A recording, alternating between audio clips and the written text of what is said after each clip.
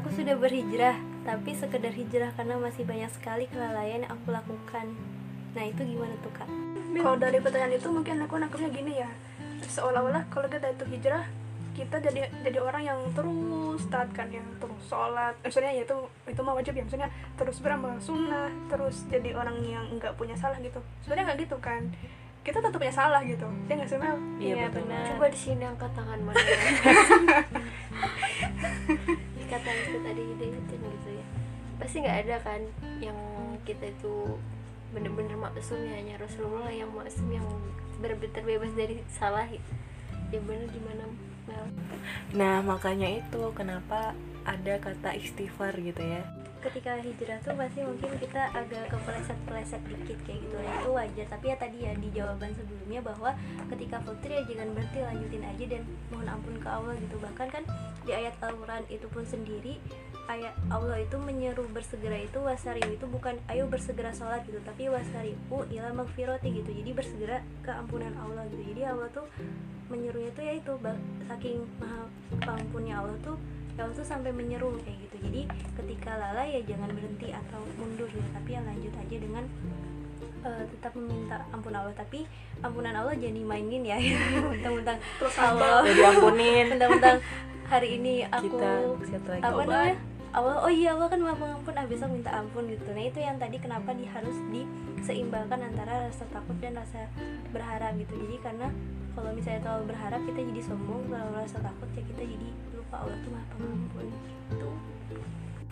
Jadi kak, hijrah dari lingkungan yang nggak mendukung itu sebenarnya perlu nggak sih? Perlu banget, tapi ini harus dispesifikasi kayak gimana nggak mendukungnya, apakah itu orang tuanya atau misalnya teman-temannya sendiri atau mungkin dia tinggal di mana gitu. Tapi kalau misalnya terkait dengan teman, mendingan cari teman baru tapi nggak ditinggalkan teman lamanya.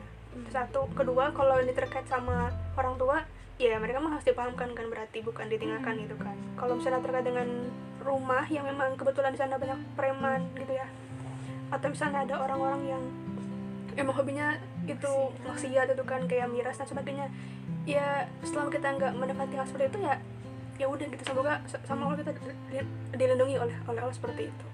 Tapi kalau misalnya emang di sekolah ada teman yang bisa kita pilih, ya pilih gitu kan, di filter. Tapi kalau misalnya bisa sama teman lama itu masih berbagi dan bertemu, ya silakan gitu. Nah, jadi teman itu sebagai media kita untuk berkembang gitu, jadi bukan sebagai tempat akhir kita berada kayak gitu. Iya, terus setelah kita berhijrah dari lingkungan atau mencari teman baru, bukan berarti kita abai dengan lingkungan yang sebelumnya, dengan teman yang baru, dengan teman yang sebelumnya. Ya pasti kita tetap berusaha gitu untuk berdakwah ke mereka, terus mengubah lingkungan yang dulunya nggak agamis menjadi ya paham agama dan lain sebagainya. Intinya ketika kita hijrah dari lingkungan sebelumnya, bukan berarti kita abai melupakannya sampai nggak nyentuh, nggak berani kesana, itu bukan. Ingat kampung halaman lah. Iya. Kayak dia kan gitu ya, dia kalau di rumah Tetap main ya deh. dia itu pernah cerita sama aku, dia beberapa kali mengawali kajian di desanya gitu. Jadi kayak gitu ya gini, jadi meskipun kayak sob, jadi gitu ya sob, jadi meskipun kita adalah orang yang mungkin kayak ngeri di rumah, tapi ya pas kita punya kesempatan untuk memperbaiki, ya silakan gitu, lakukan apa yang kita bisa, entah mungkin ajuin kajian ke DKM di rumah ataupun apa, terserah gitu. Jadi lingkungan yang mungkin tidak mendukung itu, kita bisa cari peluangnya dari situ, gimana caranya biar mereka itu bisa mendukung gitu. Biar kebaikan gak hanya berhenti di kamu. Tuh. Iya. Pertanyaan selanjutnya Berapa? Kak pernah merasa nggak pas lagi males-malesnya buat ibadah gitu, terus gimana cara ngatasinnya? ke kajian biasanya rajin seminggu sekali, jadi atar dulu deh. Atau baca Quran biasanya 1 juz Jadi selembar atau malah seayat. bisa. Kalau aku sih ketika aku malas, tahu gitu alasan kenapa sih aku malas, ya paling karena banyak nonton yang nggak berfaedah dan lain sebagainya gitu kan. Namanya juga naluri ya, Jadi kalau nggak mau malas ya hadirkanlah hal-hal yang membuat kita nggak malas, misal nonton kajian lah atau ikut kajian, walaupun malas ya dipaksa aja. Insya Allah itu akan memantik kita kembali gitu untuk untuk semangat lagi dalam beribadah. Kalau aku itu sih, kalau banyak mengerjakan hal-hal yang nggak bermanfaat gitu, apalagi yang haram misalnya ya gitu, astagfirullah, itu semakin menjauhkan aku pada Allah. Jadi untuk mendekatkan lagi ya tadi dengan menghadiri kajian-kajian, menonton video-video ustadz-ustadz, atau membaca buku, membaca Al-Quran. Intinya hal-hal yang bisa mendekatkan kita kembali kepada Allah. Kalau aku sih itu. Kalau anu sendiri, kalau lagi males biasanya pasti ada rasa penyesalan sih. Ya. Biasanya kalau lagi males itu mulainya itu susah sih memang. Kalau aku tuh memang orangnya harus butuh ada penyemangat juga, ya itulah buktinya ada teman-teman hijrah bersama gitu ya, teman-teman lingkungan yang mendukung itu bisa gitu kita minta ke mereka, minta nasihat, ya minta nasihat apapun gitu, karena kita kembali di refresh gitu kan. Tujuan kita tuh ngapain sih untuk hijrah, terus kita tujuannya untuk apa sih, ibadah gitu. Kembali di refresh dan kita ibarat ada benih-benih nih, cuma saja karena kita futur jadi benih-benih itu mendem gitu ya, gimana dia nggak tumbuh. Jadi kita butuh nutrisi-nutrisi dari lingkungan kita yang baik itu untuk kembali menumbuhi benih-benih ketidakmalasan itu. Kan tadi malas ya. Iya, dan memang dibutuhkan teman juga gitu yang selalu mengingatkan, yang selalu ngajak misal kajian, yang menasehati gitu. Jadi ya ada pengingat lah ketika kita malas. Kalau sendiri mah kayaknya futurnya bakal berlanjut. Jomblo ya. Iya.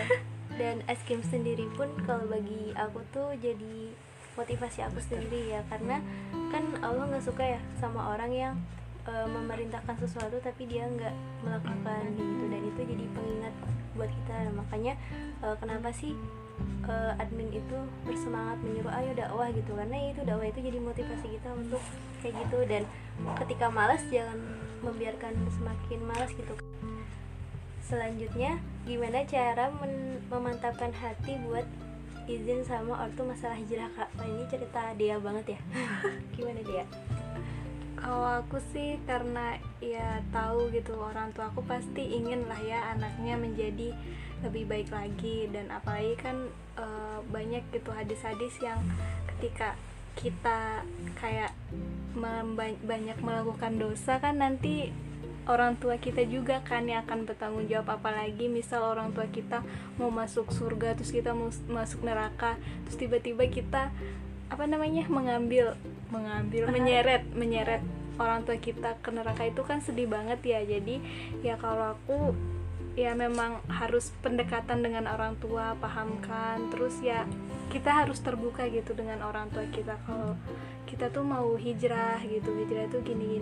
Dan ya tadi karena aku tahu orang tua aku udah mengizinkan gitu ya, karena aku juga lumayan dekat, dan aku langsung bilang aja ke orang tua aku kalau mau hijrah, dan alhamdulillah diizinkan gitu. Awalnya sih ada rasa takut kan mau bilang, tapi ya mau gimana lagi gitu, karena apa kan untuk membeli pakaian itu kan butuh dana ya salah satunya harus dari orang tua. Jadi aku langsung izin aja sih. Kalau aku mungkin ada ya hubungan dengan orang tua itu yang mungkin nggak terlalu deket, ada yang deket banget gitu. Ini kalau yang deket banget mungkin bisa lebih mudah gitu. So kalau yang nggak terlalu deket gitu kan, biasanya kita susun dulu gitu, apa sih kata-kata yang mau diucapin, apalagi kita yang jarang pulang gitu. Iya. Tahu-tahu berubah ya kan? Iya, tahu berubah. Anakku kenapa? So romantis. Iya kayak gitu kan, disusun dulu kayak gimana, terus cari timing yang pas gitu. Cari timing yang pas, terus ya udah coba ngomong pelan-pelan, misal tentang apa kayak Romantik. kejadian-kejadian di sekitar rumah. Iya benar-benar. Emang nggak apa sih, nggak sekali langsung orang tua setuju, pasti ada pertanyaan-pertanyaan lain gitu. Yang penting sih segera terrealisasikan gitu. Iya, kalau ke orang tua itu lebih kita Pendekatan. memberikan kepercayaan gitu, bukti bahwa Iya. kita tahu alasan kita kayak gini kenapa, dan ya memberikan kepercayaan kepada orang tua gitu, apa yang kita pilih adalah yang benar gitu kan. Karena kadang ada yang dilarang itu karena justru merasa itu dia tidak mencerminkan apa ya, Jadi nggak ada bukti ke orang tuanya, maksudnya ketika dia hijrah dia nggak malah berbakti gitu, jadi malah lebih sering main di luar, lebih sering sama temannya daripada sama orang tuanya. Jadi pas dia pulang orang tua kayak mikir kan, kenapa anakku menjauh gitu. Nah kan nggak gitu, harusnya kan ketika dia itu ngaji atau misalnya hijrah malah lebih care sama mereka, entah mungkin teleponin sehari sekali misalnya tiap pagi, atau misalnya kalau ketemu di rumah ya bikinin teh lah, atau kalau pulang pergi bawa martabak lah atau apa gitu. Jadi ada bukti ya. terus membangun kepercayaannya itu bisa dengan cerita. Biasanya orang itu kan bisa luluh ya hatinya tuh karena kita hati ke hati, ngomong hati ke hati ya, karena kita cerita aktivitas kita ngapain aja, akhirnya kan orang tua tuh percaya gitu kalau yang kita jalani sama ini itu baik gitu. Cerita Terbuka aja. terbuka. Oke. Iya sih, biasanya teman-teman yang apa ya dilarang gitu kan, itu biasanya apa ya cara penyampaiannya gitu ya, mungkin Menggurui. Ya aku mau Tegas, langsung terlalu kasar. bentak. Ya ini aku. Ya kadang tuh masih ada ya apa ya karakter kita mungkin ya yang kayak gitu, penyampaiannya terlalu apa ya, Tugas. terlalu Karena ada gas. ego di situ. Pengen gini gitu, kayak bapak ibu harus gini gitu. gitu. Dan kemudian bisa juga dimulai dari apa yang disukai orang tua misalnya. Nah ini kita juga harus cari tahu apa sih yang orang tua suka. Misalnya orang tuanya suka baca buku, ya bisa dimulai dari misalnya ngasih buku, diskusi tentang buku yang lagi beliau baca. Kalau misalnya beliau suka masak, ngobrolnya pas sambil masak, jangan pas beliau lagi capek kita ngajak ngobrol gitu. Jadi bisa menyentuh titik-titik yang beliau suka sambil ngeteh sehari. Oh iya. Endorse.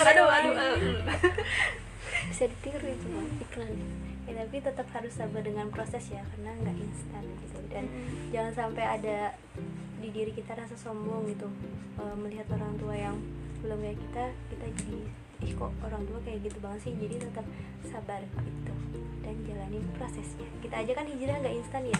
Iya. Oke. Berarti gini, harusnya bukan ngasih tahu tapi ngajak sih. Kadang kita tuh beritahu tapi kita nggak ngajak gitu. Jadi Iya, kadang orang tuh kayak, benar-benar. kenapa kamu doang? Kok kenapa? Betul. Iya. Jadi harusnya diajarin juga, sholat jamaah bareng, Iya. kajian bareng gitu. Kan waktu dulu aku tuh asyirah tuh bareng ya, aku ngajak orang tua ibu sih, ngajak dakwah juga bareng, biar mereka tuh tahu kegiatan kita ngapain aja sih pas kajian kayak gitu. Iya bener, aku juga dulu pas udah mulai ngadain kajian di desa itu malah yang lebih semangat tuh orang tua gitu. Aku belum bangun, orang tua udah, masya Allah, udah Dia bangun. malah orang tua itu udah bangun dan udah pergi duluan gitu. Sedangkan aku posisinya masih tidur, astagfirullah. Jadi iri juga gitu loh ngelihat orang tua yang semangatnya luar biasa dalam mengkaji Islam. Terkadang mereka belum paham itu karena memang nggak ada fasilitas gitu, nggak ada yang ngadain kajian di sana, sehingga mereka ya nggak paham gitu. Sebenarnya mereka tuh ingin banget mengkaji Islam, apalagi dengan umurnya udah semakin tua gitu. Iya, Pasti lebih sadar ya, karena ya gimana sih, udah tua kan pasti kayak ngerasa ngeri ya, maksudnya Iya. ngerti lah tentang ajarkan. tapi nggak ada fasilitasnya. Nah itu makanya teman-teman ya ajaklah orang tua gitu. Next pertanyaan selanjutnya, kakak kalau berenang di tempat umum mesti gimana ya? Kalau ini yang hobi renang mungkin bisa jawab. Di tempat umum Jalanan. tempat umum Kalau di Jogja itu ada banyak ya kolam renang gitu. Yang buat cewek. Jadi ada kolam renang umum gitu, tapi dia ada jadwalnya. Yang buat cewek misalnya pagi sampai sore gitu ya namanya. Sore sampai malam. Sore sampai malam. Jadi pagi sampai siangnya buat laki-laki. Ada juga yang khusus Terus cewek. cewek. Banget khusus cewek ada. Dan itu memudahkan kita ya, yang hobi renang atau yang nggak bisa renang, coba nyemplung. Iya Di air. Gaya batu. Kalau misalnya di sekolah gimana tuh? Kan suka ada olahraga renang kan? Kalau di sekolahku enggak. SMA nggak ada sih kalau SMA. Iya. Nggak ada deh kita Ada, ya. sekolah Apa ya, masih ada. kalau sekolah tuh biasanya juga orang tuanya gurunya tuh ngerti sih, nggak mungkin dicampur, pasti biasanya hari Jumat tuh jam 11 sampai Ya, jam kamu 2. mah sekolah di sekolah Islam. Enggak, serius, SMA lagi Aku juga kan. SMA udah nggak ada kok, sampai Masih doang. ada. Oh, Terus masih ada. gimana Mil? Gimana nih? Karena aku sekolah negeri kan masih ada renang juga kan, jadi kan guru nggak ngerti gitu apakah pasti bisa atau enggak. Nah tapi gurunya itu cuma asal kita hadir ya udah, jadi akhirnya aku kesana cuma nyetor muka, isi absen, kalau harus nyemplung ya tetap pakai kurung, nggak pakai renang, dan memang nggak bermain dengan laki-laki. Jadi kalaupun sekolah ya udah di area kita aja gitu, jadi nggak yang sama mereka tuh kayak renang banget, renang Campur cuma gitu ya? enggak Baru gitu. gitu Iya enggak, jadi segera pas udah selesai langsung ganti baju pulang gitu. Gimana kalau di tempat apa tuh waterboom gitu? Ya kalau mau naik ya jangan bisa laki-lakinya. Iya. Ya sebetulnya kembali sih ke soal hawa nafsu, maksudnya kadang kita kayak ingin nyobain itu kan, tapi ya kalau emang nggak bisa ya udah gitu. Cari yang waktu lain. yang tepat gitu. Ada juga gue pernah dengar cerita gitu, kan juga sama kayak Mila kan, diwajibkan buat renang gitu pas SMA apa SMP gitu, mbaknya yang cerita.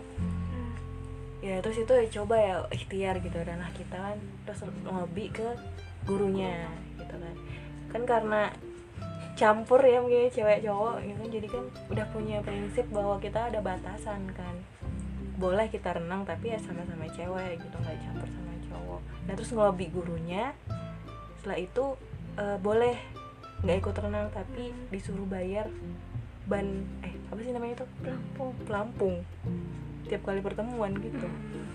Atau bisa juga mintanya terakhir di ujian. Ada syaratnya itu. Oh ya, Bisa kan? tahu. Sebenarnya ikhtiar kita Iya, itu bisa aja sih iya, kalau kita iya. memaksakan. Iya. Bisa minta gurunya kita di ujian terakhir aja kalau yang lain udah naik gitu kan, itu bisa.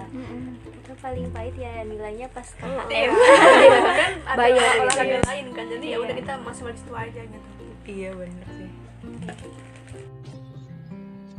Ada juga kan yang nanya di Q&A-nya Ice Cream itu, kita emangnya kalau hijrah itu harus punya kajian intensif ya, atau yang kayak forum-forum mentoring gitu? Jawabannya iya.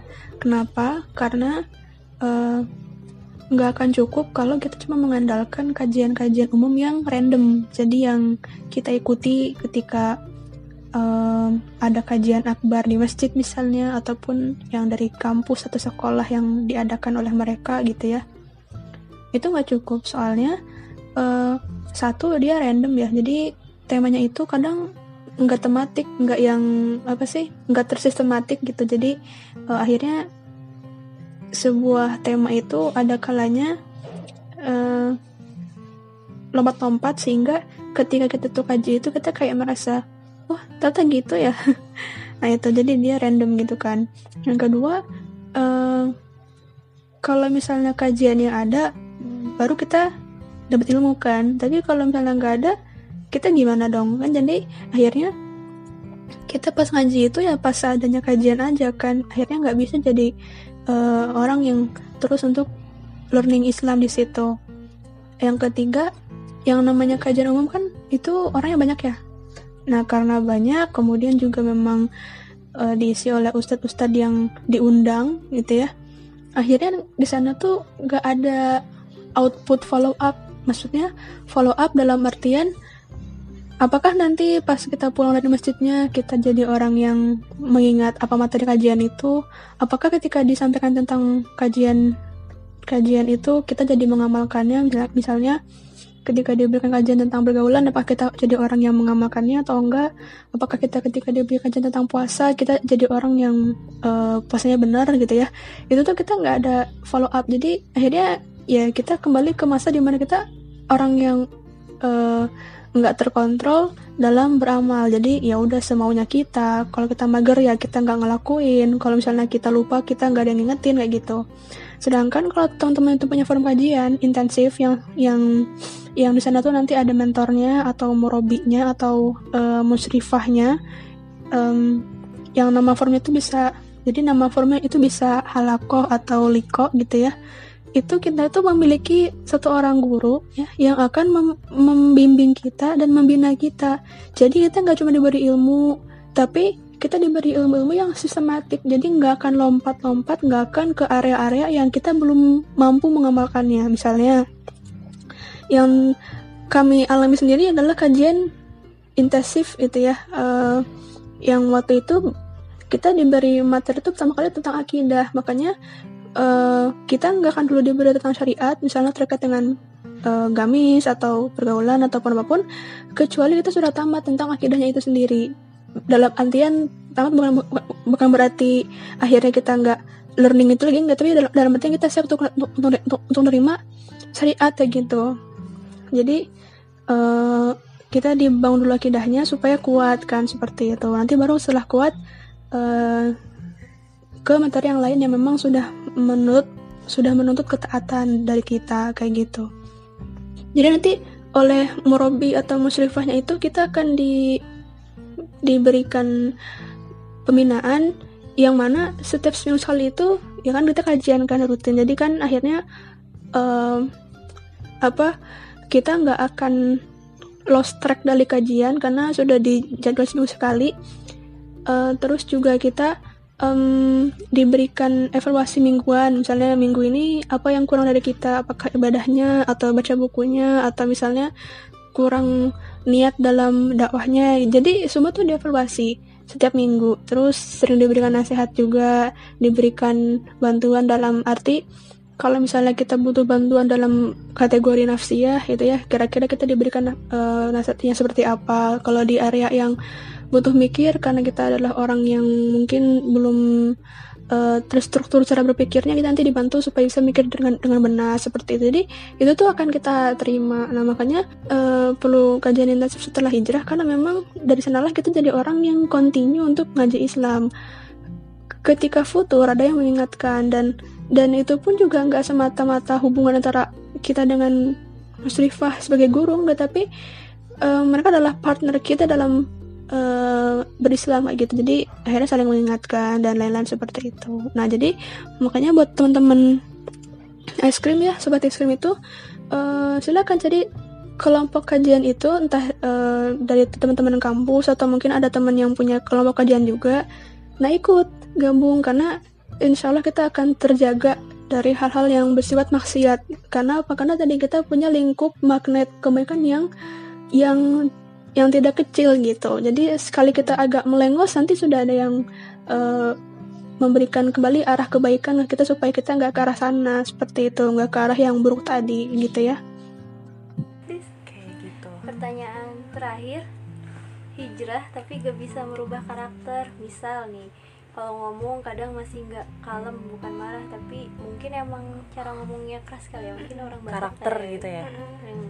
Nah kalau tentang karakter, mungkin ketika kita udah hijrah lebih bisa dicoba proporsional kali ya. Kayak Umar bin Khattab itu kan beliau terkenal galak banget gitu, ngomongnya keras, wah Sampai Ngegas. nggak boleh sama dia kan. iya gitu. Tapi ketika beliau udah kenal takut sama Allah, sampai diceritakan tuh di pipinya tuh ada garis hitam gitu, saking seringnya menangis gitu. Tapi ketika beliau menjadi pemimpin lagi ya beliau tegas lagi gitu. Tapi ketika ketemu sama istrinya ya lembut gitu. Jadi ya proporsional gitu. Malah Umar itu pas dia ketemu sama anak kecil disayang sama Umarnya. Jadi emang bener-bener tahu diri gitu, kapan harus tegas, galak, kapan harus ya romantis, kapan harus kemudian lembut. Itu ya tinggal dikontrol aja. Jadi kita nggak perlu merubah total, nggak perlu tinggal ditahan aja gitu. ketika ada cowok ya kita jangan jadi orang yang bercicilan ya kan, Iya. di kita aja. Tapi kalau misalnya ada guru ya kita harus sopan, jadi ya tinggal dikontrol. Misalnya kan kalau perempuan identik kalau hijrah tuh harus kalem ya. Tapi ya mau gimana kita kalem kalau misalnya ketika dakwah diperlukan kita bicara ya kan gak mungkin kita diem aja gitu, gimana orang mau mendengar apa yang kita sampaikan. Paling kalem di depan cowok. Ya maksudnya kan Kalem yang gimana dulu nih? oh iya. Iya nggak mau. Maksudnya menjaga interaksi kayak gitu. Iya. Jadi mungkin bagi cowok yang belum paham kita tuh terkesan ih dia Diem kok gitu ya. gini ya. Padahal kan Tegas. kalau sama cewek ya biasa aja Biasa kayak aja. gitu. Proporsional Ya. Tapi tetap sih kalau misalnya kita hobi ngomong kasar atau misalnya mengumpat ya jangan. Oh, Itu iya. harus dikurangi mau nggak mau. Entah itu perkataan yang agak kebaratan ya kayak F word atau S word ya jangan gitu. Atau misalnya kayak yang apa sih Bambang itu juga jangan. apa sih bang aku nggak- Jadi kita tuh mengumpat tapi nggak pakai kata anjing, babi, tapi kita pakai kata kayak kue Plesetan. nastar, obeng, ya tetap nggak boleh karena itu adalah umpatan gitu. Jadi iya, itu nggak bisa kita merasa aman hanya karena ganti nama umpatan, nggak bisa. Ya itu tetap orang nggak suka gitu karena kita mengumpat gitu. Jadi jangan kayak gitu. godaan perempuan kedua terbesar adalah gosip. Gibah. Oh iya benar, kalau tentang gosip ya dikurangi lah ya. Ganti Iya. dengan ngobrolin permasalahan umat ya. Cara dakwah ke dia lah atau gimana gitu. Cerita hijrah. Ada lagi ya? Jadi itu sih lebih ke kalau mau merubah karakter, jadi bukan merubah karakter ya pasti orang beda-beda ya, kayak Karakter. ada yang karakternya tuh kelihatannya lembut, ngomong aja tuh sampai kayak Putri Solo gitu kan. Tapi itu bisa, itu hanya memang bawaan lahiriah mungkin ya, tapi bisa kita rubah. Itu adalah kepribadian itu bisa kita rubah ya dengan mengkaji Islam gitu. Islam mengatur seluruh tentang akhlak, tentang apa ya, bagaimana bersikap dengan orang lain. Nah itu kita bisa tetap merubahnya karena itu udah ada aturannya gitu. Jadi pasti bisa dirubah. Kalau memang bawaannya kalau memang bawaannya suaranya kecil gitu ya, itu susah digedein, ya udah gitu kan. Atau emang bawaannya suaranya gede, susah dikecilin, atau logat daerahnya susah dirubah, ya itu masalah pembiasaan sih. Tinggal yang negatifnya, kebiasaan negatifnya bisa dirubah dengan Terus gimana Kak kalau misalnya kita nomor orang yang hijrah nih udah berkerudung tapi dia pacaran, itu kira-kira harus diapain? Harus diingatkan. Atau misalnya kayak ada orang bilang ngapain aku berkerudung kalau aku ngomongnya kasar, dia ngomongnya aku buka aja dan aku ngomongnya lembut gitu. Ya fenomena-fenomena yang itulah ya, yang jomplang gitu ya, misalnya kayak yang enggak Ya udahlah, hijabin hati dulu. Iya, baru daripada hijabin. hatinya kotor tapi pakai kerudung. Sebenarnya kalau perkara itu tuh kita jangan membandingkan dengan dua hal yang sesama buruk gitu. Kita membandingkan antara orang yang berkerudung tapi dia pacaran dengan orang yang dia nggak berkerudung tapi dia nggak pacaran gitu. Itu salah dua-duanya. Maksudnya dia masih perlu diperbaiki juga. Jadi kita lebih baik fokus ke arah satu, mengingatkan mereka bahwa kalau nemu yang kayak gitu usah jadiin patokan, karena itu adalah patokan yang keliru. Jadi artinya ketika pun kita nemu perkara-perkara yang kok ambigu, ya udah diabaikan aja gitu, karena itu bukan hal yang perlu kita pusingkan. Yang perlu kita pusingkan adalah cara kita mengingatkan mereka supaya mereka mau berubah total kayak gitu. Jadi kalau ada yang nanya lagi tentang hal seperti itu ya itu jawaban kita gitu, karena gini, pernah ada yang nanya kan di akun SM itu, Kak gimana menurut kakak ketika ada orang yang pakai niqab tapi dia kemudian selfie, Kak gimana kalau ada yang nanya Kak gimana kalau ada orang yang dia pakai hijab tapi dia pacaran? Sebenarnya itu bukan hak kita untuk mengomentari sebenarnya, karena ya itu mereka gitu, dengan diri mereka. Yang kita bisa lakukan adalah mengingatkan gitu, bukan mencarakan gitu. Gibah. Jadi beda ya, jadi beda antara kita tuh mengomongkan dengan mengingatkan. Jadi ke mereka itu bukan mengomong tapi mengingatkan gitu. Jadi kita nggak perlu tahu kata orang gimana. Nah itu, jadi ketika ngomong yang kayak gitu ya segera dikasih tahu bahwa itu tuh adalah hal yang salah kayak gitu. Dan kadang masih ada juga keliruan, terus mana sih yang benar, apakah kita itu boleh menampakkan foto seperti tadi, atau terus gimana gitu kalau misalnya masih ada yang salah dalam diri kita ketika udah hijrah. Yaitu kembalikan lagi ke Islam bagaimana mengatur sih ya, kita harus lebih banyak mengetahui mana aja batasan-batasan yang Allah perintahkan kita atau Allah larang. Lebih banyak mengkaji sih.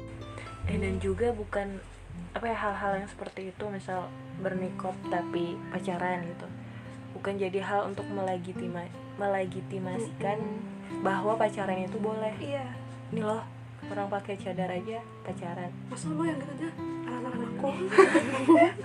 Kayak gitu kan biasanya gitu ya, ada di sekitar kita. Jadi standar kita itu hanya dari Allah gitu ya, Rasulullah. Iya, kayak kemarin pernah ada yang nge-share ya di es krim DM, Kak ini kok padahal dia anak ustad tapi pakaiannya kok gini, masih pakai celana dan lain sebagainya, sampai nge-share fotonya juga kan. Kenapa? Jadi kayak mereka tuh masih berpatokan sama orang yang udah kayak anak ustad, kayak legitimasi bahwa pakai celana itu masih boleh, orang dia anak ustad aja itu masih pakai kok, masa sih orang tuanya nggak ngelarang gitu. Jadi ya tuntunan kita yang tetap dari Al-Quran, Sunnah gitu. Jadi bukan karena dia anak ustad. Malah muncul pertanyaan kayak gitu tuh kan karena sebenarnya si penanya itu kan udah tahu yang benar tuh apa. Nah berarti kalau nemu ketidakidealan itu bukan berarti membuat kita berhenti dari idealnya diri kita gitu. Karena kan kita udah tahu ya, terus kenapa perlu mempertanyakan yang gak ideal kalau kita udah tahu yang idealnya itu apa gitu ya. Tinggal pilihan kita, pertanyaan selanjutnya itu bukan kenapa tapi harus gimana gitu kita ke dia, Gimana mengingatkan gitu ya, bukan komentari, ngomongin. Oke. Mengenai hijrah, ya hijrah itu adalah proses yang unlimited, yang gak ada habisnya. Jadi bagaimanapun menuju baik itu pasti baik. Dan luasnya Islam adalah motivasi kita untuk berhijrah, karena akan terus terdorong untuk mempelajarinya dan menerapkannya. Oke, sampai di sini dulu Q&A dari kita. Semoga ada manfaatnya juga. Semoga ada manfaatnya dan semoga tercerahkan ya. Semoga terjawab dan semakin mengingatkan kita juga gitu ya, untuk senantiasa istiqomah. Amin. Amin.